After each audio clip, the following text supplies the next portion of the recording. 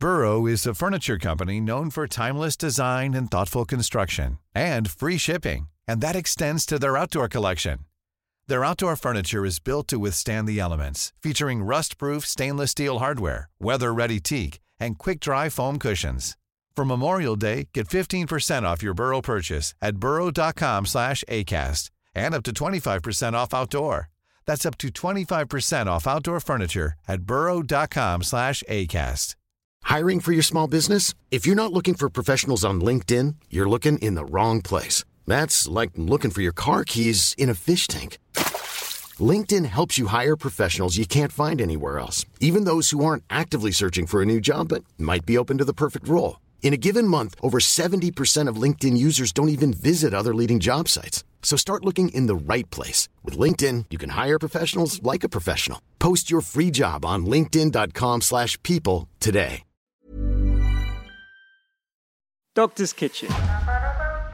Recipes, health, lifestyle.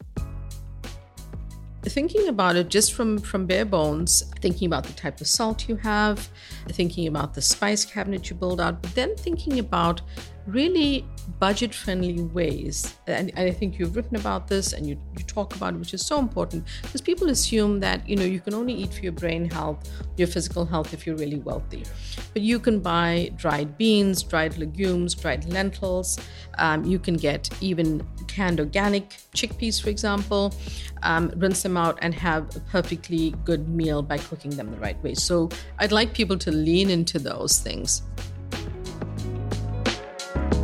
Welcome to the Doctor's Kitchen podcast. The show about food, lifestyle, medicine, and how to improve your health today. I'm Dr. Rupi, your host. I'm a medical doctor, I study nutrition, and I'm a firm believer in the power of food and lifestyle as medicine. Join me and my expert guests where we discuss the multiple determinants of what allows you to lead your best life.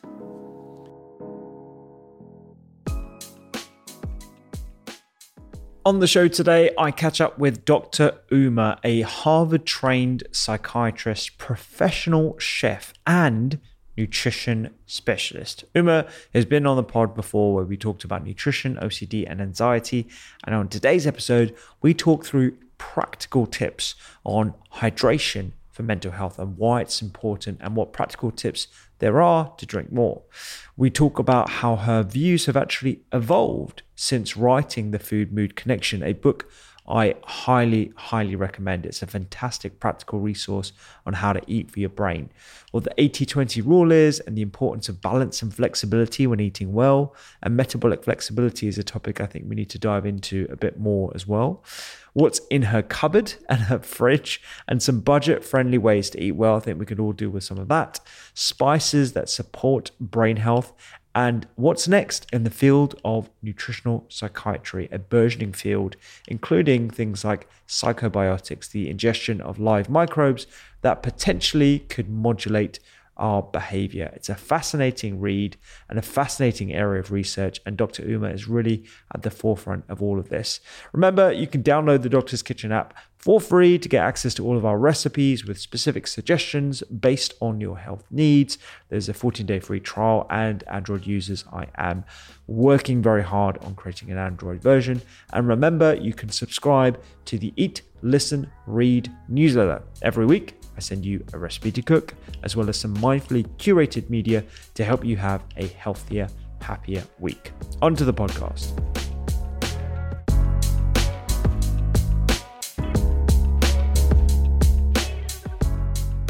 Uma, thank you so much. Well, we get to meet in person. Finally. Yeah, but there's no kitchen here, unfortunately. I would have loved to have cooked with you. We have to do it another time. We'll do it another time. Yes, next time cooking. Yeah. So you're in the UK. I am. How long are you going to be here for? I'm just here for a week for this amazing conference where you are running a keynote and presenting, and so am I. And it's really a wonderful experience because it's, I hear, the largest integrated and personalized medicine conference in the UK. So it's quite something. It's impressive to see people bringing this forward. It's amazing here. I felt I had to support. Oh, yeah. Absolutely. It's great. Just, I mean, I've been in this room pretty much the whole time, but going around and chatting to people on the stands and just hearing about some of the speakers and what they've been up to, I could just definitely feel the energy here. And I feel, at least, in our little bubble here, that the sort of the movement and the message around integrative medicine is certainly moving forward. But you've been a pioneer for this for many years now. Your book is incredible. We've already done a podcast. Yes. Let's dive into some other topics that you might have built on, maybe things that you've changed your mind on or perhaps haven't, or added.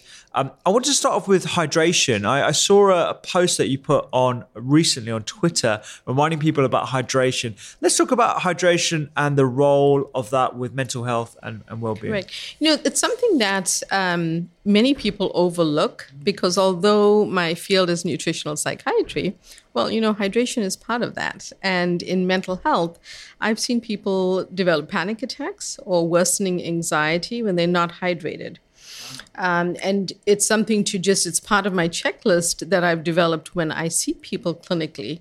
And I started to look into the research because I knew I was seeing it clinically. So it was one of those things that sort of went in reverse. Then I found that people had written about it. There was research. And there's also an association between dehydration and levels of depression. So I think just being hydrated and making sure that you're drinking water is just good for your mental health and your metabolism. So I'm glad you asked about that, because it's overlooked, but it also taps into something, Rupi, that I think you and I believe, which is sort of an integrative but a holistic level of care, partly, cultural backgrounds and maybe growing up around spices and, Ayurveda and things like that, really bring it together. And so I think we shouldn't forget exercise, hydration, mindfulness, meditation, all of it. But food is a big part. Yeah, so. Yeah. And I'm glad you bring up hydration, because I think you're right. It is kind of overlooked. A lot of people don't really think to ask about it, particularly when it comes to, people who might lack energy later on in the day, or they feel like they have some brain fog. Reminding yourselves to drink regularly, as we're doing right now, is a very important thing. Do you have any tips to sort of remind people about hydration status? So we do a few things. One is that, now there are these very fancy, almost smart water bottles, which will tell you how much you're drinking. And for the person who struggles to be refilling that glass of water, it actually works. So I usually suggest that people find a sustainable either glass or stainless steel bottle, and they refill it at work. If you're in a hybrid model, make sure that you're checking yourself in terms of, if it's, say, 16 ounces, you want to fill that at least 4 times during the day, which is the average size of our water bottles in the US. I'm not sure what the translation would be here. But try to do that. If you are at work back full time, keep some sort of a reminder on your desk. Maybe it's an alarm. Maybe you know that by lunchtime you ought to have checked off a few glasses. Some people still document it in their phone, or they have a little written list that they keep. Then I like people to feel that they can make water interesting, because as a chef, I love food and everything we drink and eat to be delicious. So add in the berries, and then eat the berries at the end of the day. Add in the slices of citrus fruit. I've even seen water bottles where you put the piece of citrus at the bottom, a fresh piece. And, with lemon, even the lemon rind is good for you. So this is a way to keep yourself hydrated. I try to, stay with water. Another good one that I love is mint, because fresh mint actually contains an antioxidant, luteolin, and luteolin is associated with helping brain fog. So there's a nice one when you're feeling that, afternoon dip and you think I should have yet one more cup of coffee. You can, if you can tolerate. Caffeine is fine. Coffee is fine in moderation. Caffeine is not always great for people. Coffee, because of the number of polyphenols, but have a mint tea, or add the mint to your water. Just to give you a little bit of a pick-me-up. Absolutely. Mint, that's a great one. What about some of these hydration sachets or hydration mixes that people use, particularly after sports and endurance exercise, that contain sugars, salts, maybe even fortified with things like magnesium? What are your thoughts on those? So I think it's with any of those mixes or actual drinks that are sold in a bottle or something you add to water, you just have to watch for the sugar content, because our bodies need sugar. But I think how the quality of sugar we take in is important. So I have nothing against those mixes. In fact, we have some really great new ones coming out. But at the same time, you want to make sure they're not loaded with sugar. Because quite often we reach for a sports drink, and even though it has the electrolytes, it also has a ton of added sugar, and that can offset the positive benefits. So just look at the balance. Try to find a version of the newer pods or the drink that has less sugar. But here's the thing, Rupi, you also can't go in the direction of artificial sweeteners, because those are disruptive to the gut. So it's tough for people. That's why adding in fresh berries or something like a whole fruit may be a little bit better. And then they have these other electrolyte replenishing powders, which don't necessarily have sugar. Yes. And those actually, I think, are great because they give you a little bit of sodium and they give you other things which replenish what you may have lost during, during sweating and during the exercise. So those are okay. But often people consume and are taking in more sugar than they realize. Yeah. Certainly those sports drinks, I think, are loaded with fructose. And we both know about the impacts of sugar-sweetened beverages on things like uric acid levels. Right, that we've like been Dr. hearing Palmer, about. Exactly. But also the impact on liver function. I wonder if there are any sort of thoughts on adding more salts to the diet, as long as somebody isn't a salt-sensitive hypertensive. Do you have any thoughts on those? You asked me earlier about things that I've been thinking about since my book, and certainly with salt, I've realized, I feel like it's important. Again, we come back to that thought about balance. I think consuming enough salt is important for how our biochemical reactions work in the body. If you are a salt-sensitive hypertensive, then you need to follow the directions of your doctor. But at the same time, you shouldn't necessarily exclude salt. In culinary school, it was one of the most important ingredients. Of course, I think chefs will oversalt things, but but it is important for the flavor of food. So that is something I feel people can really speak. It speaks to body intelligence and also consulting with their doctor. So you've got to find that balance. But one of the other things that I really have been rethinking, Rupi, since writing my first book was that, there's a lot more now about saturated fat, red meat, that, there's a very seminal paper in 2020 that came out through the Journal of the American Cardiology Association that spoke about really rethinking saturated fats. And I think that at the very least, we need to include that in the conversation. It doesn't mean we need to eat steak every day. It doesn't mean that we should cook in butter all the time, but I think there needs to be a balance. So I think that I now share in nutritional psychiatry has become so much more personalized now because of the gut microbiome being so unique. Now, I don't say to my patients, you have to eat just lean beef. You can have steak, but here's the thing, eat it with lots of vegetables. If you can, get a better quality of the meat and balance that up. So that's one real position. If I were to write something again, I think I would want to bring that in. I hope you write some more stuff. Yeah, because I think it's a great resource. And we have it on our website. We recommend it as our sort of essential list of readings. I think it's brilliant. So salt and saturated fat, those are very interesting. I think also it plays into another concept that you're a big fan of. Obviously, being a chef, someone who enjoys food, the pleasure of food is so integral to our human experience. The 80-20 of eating. Food is medicine, but still, food is a source of pleasure as well. It is. So talk to us about 80-20 and how you instigate that. As I sort of brought forward my work in nutritional psychiatry, I developed what I call pillars of nutritional psychiatry. And one of the pillars was really emanated from questions that I get. And I'll explain that in a second. So 80-20 is that 80% of the time we're trying our best, eating healthy meals, but 20% of the time life happens. If you have kids, you might come across a cupcake, as I say to people. If you take your kids to a birthday party, if they're back in going to birthday parties these days, it's that kind of thing. You can't punish yourself. You can't feel badly about it, because we also know from research that, when you feel emotionally distraught about something, it doesn't help your stress. It doesn't help other things. So that's important. So I liked people to feel encouraged that they can eat more foods of different varieties and feel they have to eliminate eliminate foods or food groups unless they have an allergy or an intolerance. So 80-20 captures a lot of that.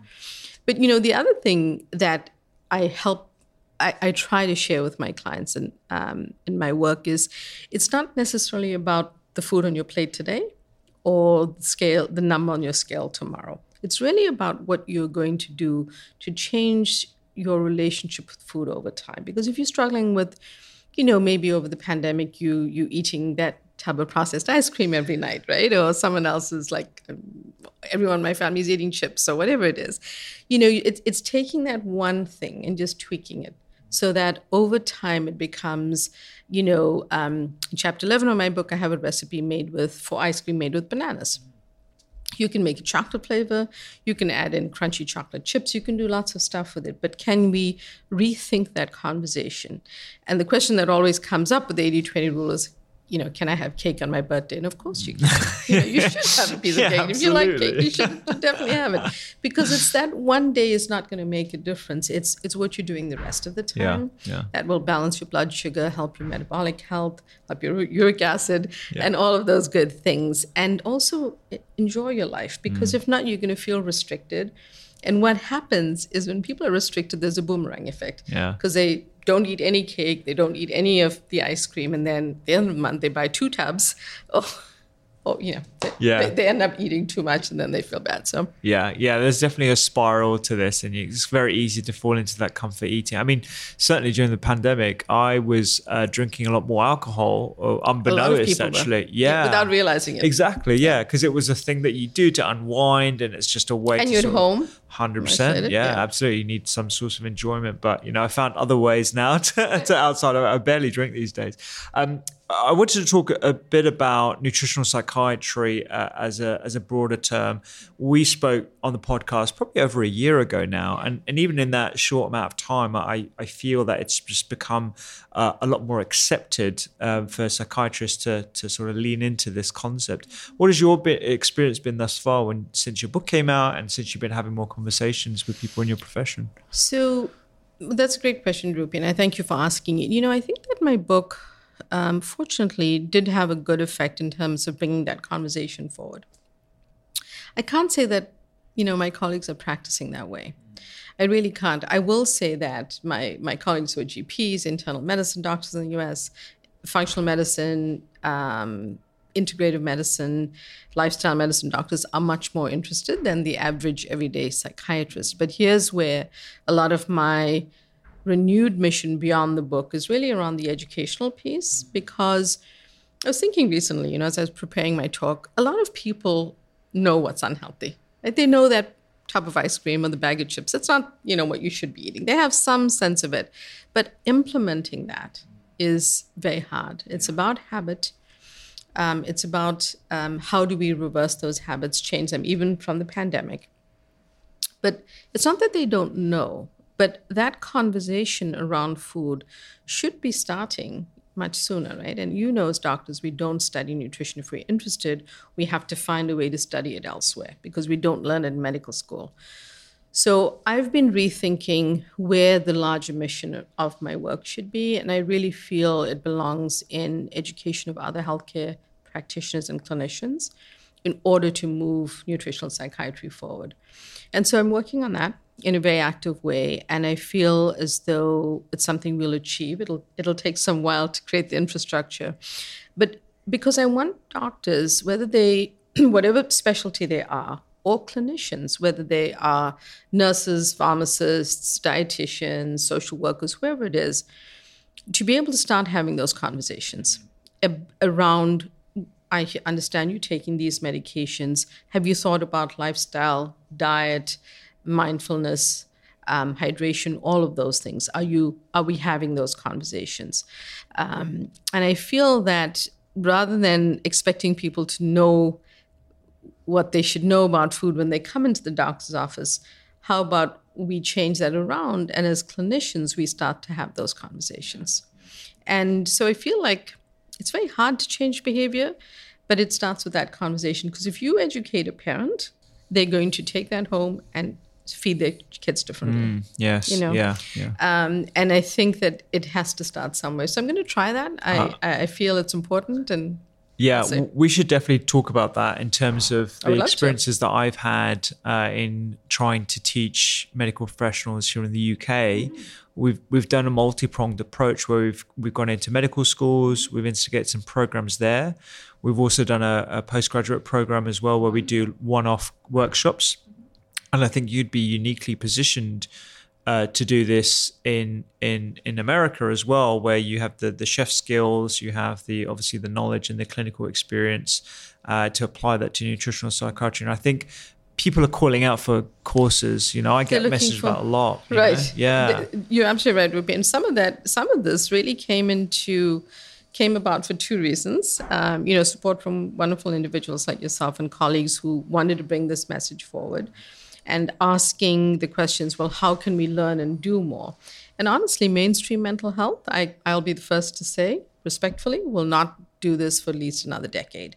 But there's a lot of hunger in clinicians of all kinds who want to do more, learn more. And there aren't, in the US, there aren't courses at academic centers. A lot of people, and I released my own course. It was very successful, but in the private sector, it's very hard to get those courses accredited. You can, but it's a different process. So I decided, there are lots of people who attended. They were very happy. We had a robust time with it, and we might do it again. But I felt, the gap here is, if I'm a clinician, I think it works like this here. Every time you redo your license and renew it, we have to get our continuing education credits, right? Same thing. Yeah. So I decided, well, that was a way to think about it, because then clinicians are going to want to do it. Absolutely. And we can get it accredited. And that's, unfortunately, I have the support of my hospital behind me in doing this. So we'll see. Definitely. I think just for the listener, the CPD points or continuing professional development points are critical to do every single year, and you get to collect those points from different things, different activities, attending a conference, going on a course, doing some self-reflective work, doing some MCQs, examinations, all the rest of it. So that would definitely fit the sort of criteria, and I think a lot of people would be interested in diversifying where they get those CPDs. Moving on to what listeners can do at home, right? I'm always asked about pulling together a cupboard of ingredients that people should have. Ingredients. So we're going to tap in to the chef side of your brain now. Okay. So what kind of why don't we separate them? Like store cupboard ingredients that are non-perishable. What kind of things should somebody have in their store cupboard when they're trying to think about preventative medicine, protecting their brain and mental well-being? And then we can move on to spices, which I know is both of our passions. Yes. No. So I was going to say, with things that are non-perishable, one of the things that people overlook, right, are spices. But before I get to that, I'll tell you, Ruby, that one of the things I learned in culinary school was that you should use a pure form of salt. Okay, yeah. And it turns out that now I don't know your types of salt in the UK, but you might know that much better. But in the US, I use kosher salt. And it happens to be really a pure version of salt. And you've got to get used to the level of salt by cooking with it a little bit, because our salt that comes in the canisters actually has added kind of yucky ingredients in it. And it's probably not good for us. So it's also a little bit more salty.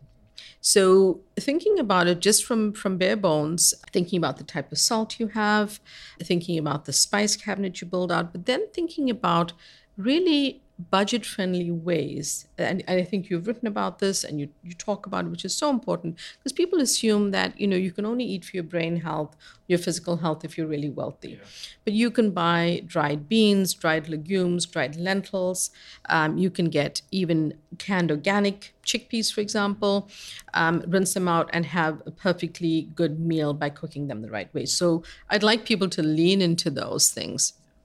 A little bit more nuts and seeds, which are great for your brain. They have the short chain omega-3s, tons of fiber, tons of other nutrients you need. Those are good things to tap into. But other brain foods that are inexpensive are canned mussels, canned oysters, sardines, salmon, and you can get pretty good quality ones. So don't feel you have to go and buy a whole salmon, which is probably, certainly in the US, it's very, very costly, to just feed your brain. There are other ways to do that. So for, the things that you buy on a shelf and buy and can store in your pantry, that's one way to go. Yeah, definitely. And I think I did a series on Instagram where I was teaching people how to cook their lentils and legumes and everything from scratch, right? Because a lot of people don't know, like, oh, okay, I've got to soak it, and then I can boil it, and then I can add bicarbonate, I can make it softener. So, all these different sort of things that I was taught, growing up in an Indian household is just the norm. That's right. I remember you watch your grandmother and your mum doing it. I watched my mum we used to get these lentils, and she would put it out on a big platter, and she would painstakingly pick out the stones. They pick out the stones. Yeah, yeah. I mean, luckily, I don't think we have to do that anymore because they're better. The way that they are produced is a little bit better. But it's so interesting you say that, Rupi. I've been visiting with family, and I've introduced them to the Instant Pot. Okay. Now I have no association other than using one. But, my grandmother, my mom, they'd go through the tray of lentils, pick out the stones, and they'd soak it. So it was a whole process by the time you got to the dal that you like. But they would do it every single day because that way the family was well fed. But the Instant Pot, if it's certainly an expensive piece to buy, but I will just say you can go from dry lentils with water, always rinse them, with water, to a softened dal-like consistency or soup consistency in 3 to 5 minutes with the very fast pressure cooker. And that's a time-saving thing if, say, you have a large family and you're making a stew, say you're cooking meats, that could be done that way as well, or just lentils, which are super nutritious, right? And so, And less gas, I guess, as well, if you're using... I think so. And, one of the... so there are different... There's the asafoetida powder, we use culturally. Then there are, I think, soaking and rinsing helps as well. So it's all important. Yeah. Let's talk about some other store-cupboard ingredients. So you're a big fan of whole grains, things like different types of rice, different types of bran. What kind of ingredients do you look for in that sort of category? And what are the nutrients that are specifically supporting our brains? So in the conversation on mental health, I'm careful about whole grains because they're very important for our microbiome. But a lot of individuals even if they don't have a full-blown mental health diagnosis, may struggle with weight issues. So you want to be careful that the glycemic load is something you're paying attention to. So I like grains like quinoa because they're high protein and high fiber. I like things like, depending on the oats, if you're going to have oats, have them steel cut, have them be portion controlled about them because they can become calorie dense and affect over time some of your metabolic health. So you want to be a little bit careful about balancing it, but I'm not by any means saying don't eat whole grains. If anything, add them in. And so I think that, fiber is probably one of the most important things we get from them. Now, in the U.S., we know that, people are fascinated by the numbers of grams of proteins. Yeah. But we actually, one in 10 of us eat enough fiber. So whole grains are a really easy way. And I like people to think a little bit out of the box and be curious about things like spelt and farro. Add them into soups. You can always find a video online to learn how to cook something these days, but add those in as well as the other grains, that everyone is used to. Yeah, and is it specifically those whole grains with the husks that contain the complex B vitamins? Is that the complex? So that's definitely part of it, and it's a good way to get some of the B vitamins in. But what I find is sometimes people don't always know quite what to do with them. So I try to stay with things that usually, like with quinoa, it's one part to maybe sometimes 2 parts, depending on the type of quinoa, and you can kind of steam it and cook it, and then you can flavor it with other stuff. But it's I think when we can get them in a whole grain form, it's much better. Yeah. Let's move on to spices. I think we're both like sort of wanting to go. So in terms of your spice cupboard mix, which ones would be your personal favorites, or ones that you feel that are easiest to utilize across different cuisines with some of those health benefits as well that we know from their phytonutrient profile? So I think, this is a tough one for me because culturally I grew up around Indian spices like yourself. And so I'm most used to those. Yeah. But I also love, French cuisine, and I love lots of different types of cuisine. And I think that if you for yourself, my spice cabinet is a little out of control because I want to have everything that I can get my hands on. And then I learn about like an Ethiopian spice and then I want to make it myself. So I want to make my own berbers. But I think if we're talking to your listeners, think about things, flavors you like. Do you like Italian food? Then lean into the, oregano. If you like Indian cuisine, then you want a basic turmeric with a pinch of black pepper for your brain. You want, coriander, cumin, some form of chili, a chili powder that is flavorful if you like spice. And you want some of those basics. If you like Mexican cuisine, dried Mexican oregano, super rich in antioxidants, including luteolin, great for brain fog. So, think about flavors you like and build from there. Because a bottle of spice, if it's dried, you only need to use half the amount that you would compared to the fresh herb. And that's one thing. Secondly, it'll last you about a year. So find 5 to 10 that you really like and start to practice with those. Yeah. And where you can, things like ginger or garlic, use those fresh and add those in and use dried for the ones you don't get easily. Yeah. Are there specific call-out spices that you think are particularly useful for brain health? I know you mentioned dried oregano, or oregano, as we say over here, for the luteolin and some of the other phytochemicals you'd find. Are there any others in a similar vein? So turmeric with a pinch of black pepper. So turmeric contains curcumin, which is the active ingredient, and it is brought alive or made more bioavailable to the brain and body with the addition of black pepper, which contains piperine. So piperine and black pepper interact with it. Very important to add it. And if you don't cook with it, add it to soup, a tea, a smoothie. Get used to it over time. The other one is, cayenne, which is basically what you find in chili pepper, has great brain benefits. It can lift your mood, can be clarifying in terms of thinking, but you have to be able to tolerate a little bit of spice. Yeah. Saffron has a significant amount of evidence associated with improvement of depression. But you and I both know when we say make a biryani or a dish with saffron, you don't use much of it, and it's expensive. So one of the few times I say, if you're struggling with this condition and you want something more on the natural spectrum, speak to your doctor about a good quality, clean saffron supplement, because there's good evidence associated with depression. So those are a few to get you started. And then there are things like rosemary, which are associated, around some things with cognition. So, adding them in can be pretty beneficial for you. But start with ones that you like and build from there. Exactly, build those. Yeah. I think those are, I've got some tips now in my head. I've got oregano, I've got mint, I've got the saffron and the rosemary as well. I've heard some things about parsley and sage. Would that be in the same spectrum of cognitive enhancing herbs? They parsley and sage are definitely good. I know they have luteolin. I know that rosemary stands out for cognitive stuff and turmeric stands out for cognitive stuff. But these are good, fresh, healthy ingredients. So the fact that they are plants and herbs and they are dried spice, they contain rich antioxidants. Yeah. So my feeling about them is, like, for example, Rupi, we're not at the stage of knowing everything about food dosing in mental health. But I say to people, if I'd much rather than eat at a fast food restaurant, you can start to include foods that are whole foods and healthier, because they're going to benefit you. So they might benefit your microbiome. They might have antioxidants that are going to benefit you. They might have these plant polyphenols.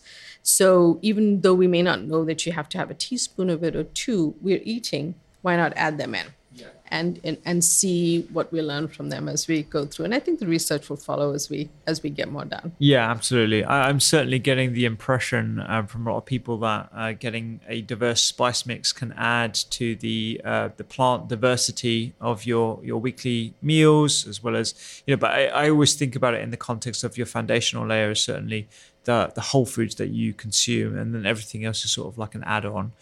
Talking of add-ons, we talk a bit about supplements as well on this. Vitamin D, omega-3. iron for certain people as well. Are there food-based supplements that you're excited about? I know I get asked a lot about ashwagandha, berberine. Yes. It seems like there's so many. I mean, there's Right. a whole bunch. So I on the get shelves. asked about ashwagandha. Seems to be having it's funny because it's been around a long time. Yeah, It's part of Ayurveda, and I knew it as a kid. Yeah. But there is a good amount of evidence for ashwagandha in anxiety, but it's bitter. So most people, most companies, I should say, put it into a supplement for that reason. So I think it's definitely one of the things that people should pay attention to. But because in the United States, supplements are not regulated by the FDA, I always just say to people, have that conversation with your doctor so that she knows what you're taking and that, it's safe for you to take it. I think I've said this to you before, people know that grapefruit is healthy, but a grapefruit is a fruit that interacts with liver enzymes and is important in certain individuals on certain medications, especially in mental health. So just, I'm not just saying, speak to your doctor. There are reasons that, one might need to be careful. Absolutely. Yeah. Uma, you're always ahead of the trends. You're ahead of the curve when it comes to nutrition within your clinical field. What kind of things are you seeing on the horizon that might not have as much evidence base today, but you're kind of bullish on in terms of they might come into sort of your practice, if it's not already, in the next 5-10 years, perhaps? So I'm very excited about psychobiotics. Okay, yeah. There's certainly research going on right now on some that's already started. And what's the psychobiotic? Sorry for the listener. Of course. So this is really the use of almost using the gut microbes for positive mental health. And it's using food. It's using food to interact with those microbes and see if we can find alternatives to things like selective serotonin reuptake inhibitors over time.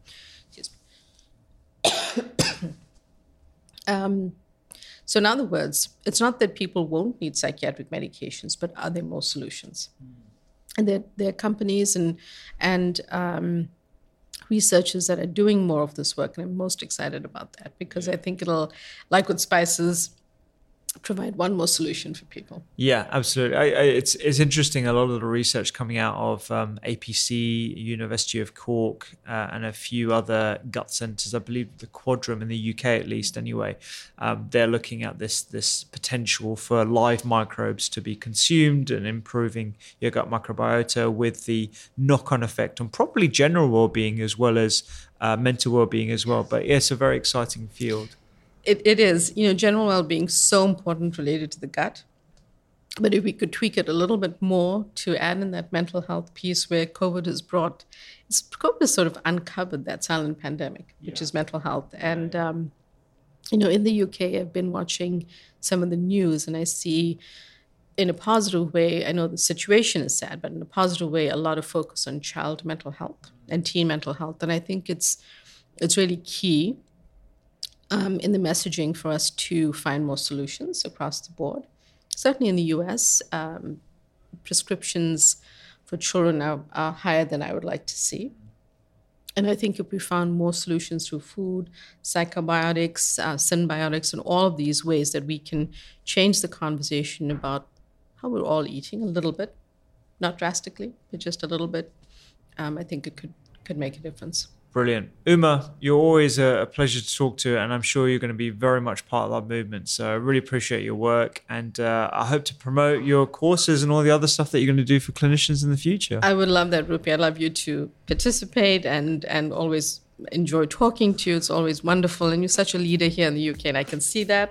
You're like the most popular guy at the conference. I mean, I flew across the pond and all the women want to shake your hand. Well, I'm sure you're going to be very popular after all your talks as well. But thank you very much. I really appreciate it. Thanks for having me.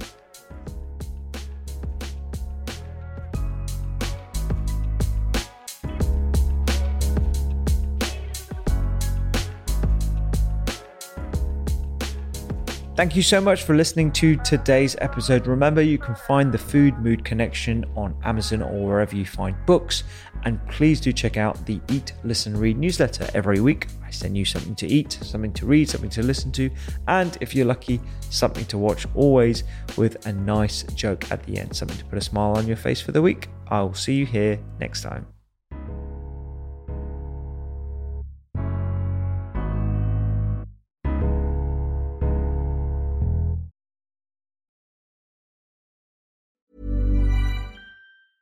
Even when we're on a budget, we still deserve nice things. Quince is a place to scoop up stunning high-end goods for 50 to 80% less than similar brands. They have buttery soft cashmere sweaters starting at $50, luxurious Italian leather bags, and so much more. Plus, Quince only works with factories that use safe, ethical, and responsible manufacturing. Get the high-end goods you'll love without the high price tag with Quince. Go to quince.com/style for free shipping and 365-day returns. Hey, it's Paige DeSorbo from Giggly Squad. High quality fashion without the price tag. Say hello to Quince. I'm snagging high-end essentials like cozy cashmere sweaters, sleek leather jackets, fine jewelry, and so much more. With Quince being 50 to 80% less than similar brands.